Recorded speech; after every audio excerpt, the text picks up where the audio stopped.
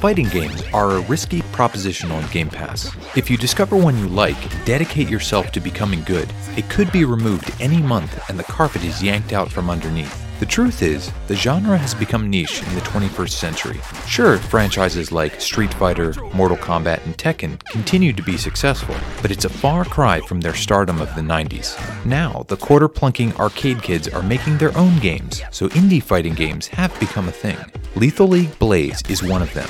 It's an arena-based brawler with tennis-like mechanics. Its last major release was in July 2019, but it's only just arrived on Game Pass. Is this unique fighting game a fault or an ace?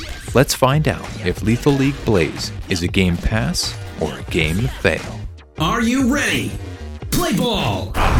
In Lethal League Blaze, you must hit your opponent with a ball to do damage.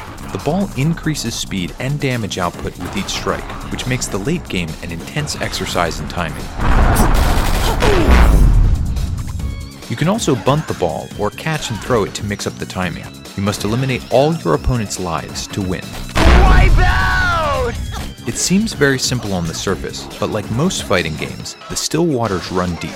Each character has different shot arcs, movement options, and a special move that can send the ball flying in unpredictable ways. Look out!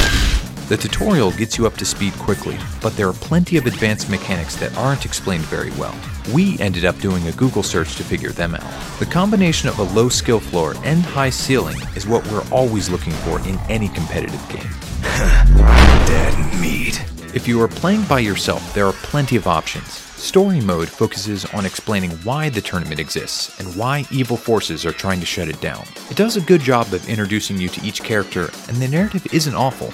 It's just extremely short. Strike!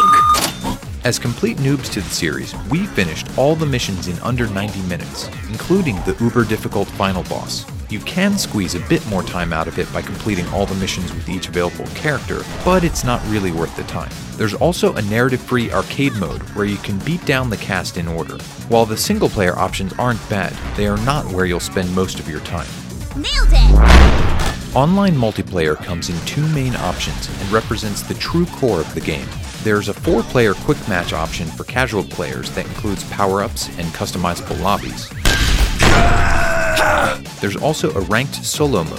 Finding matches is never a problem, and the network latency rarely presents issues. While there is cross-platform play, it only includes the Xbox and Windows Store versions. So as its audience winds down, matchmaking could become difficult.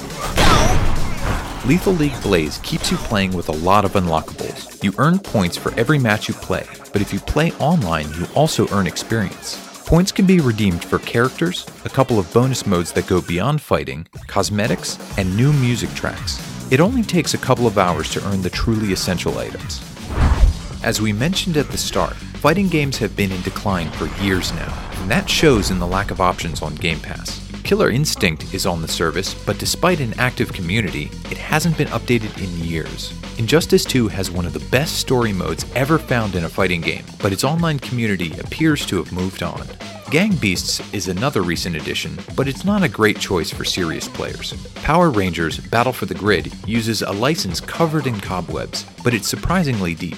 EA's dodgeball brawler Knockout City is probably its closest comp. It's one of the surprise hits of 2021, and we highly recommend it. Now it's time to find out, is Lethal League Blaze a Game Pass or a game fail?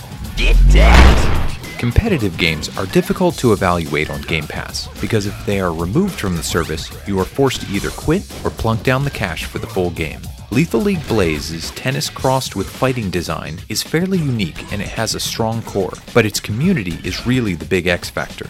With limited crossplay functionality, it's hard to gauge how the player pool will react when updates slow to a crawl.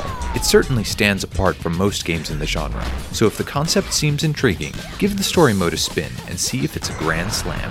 It just might be your next obsession. Lethal League Blaze, it's a Game Pass. Game! For next week, the randomizer selects Yakuza Kiwami.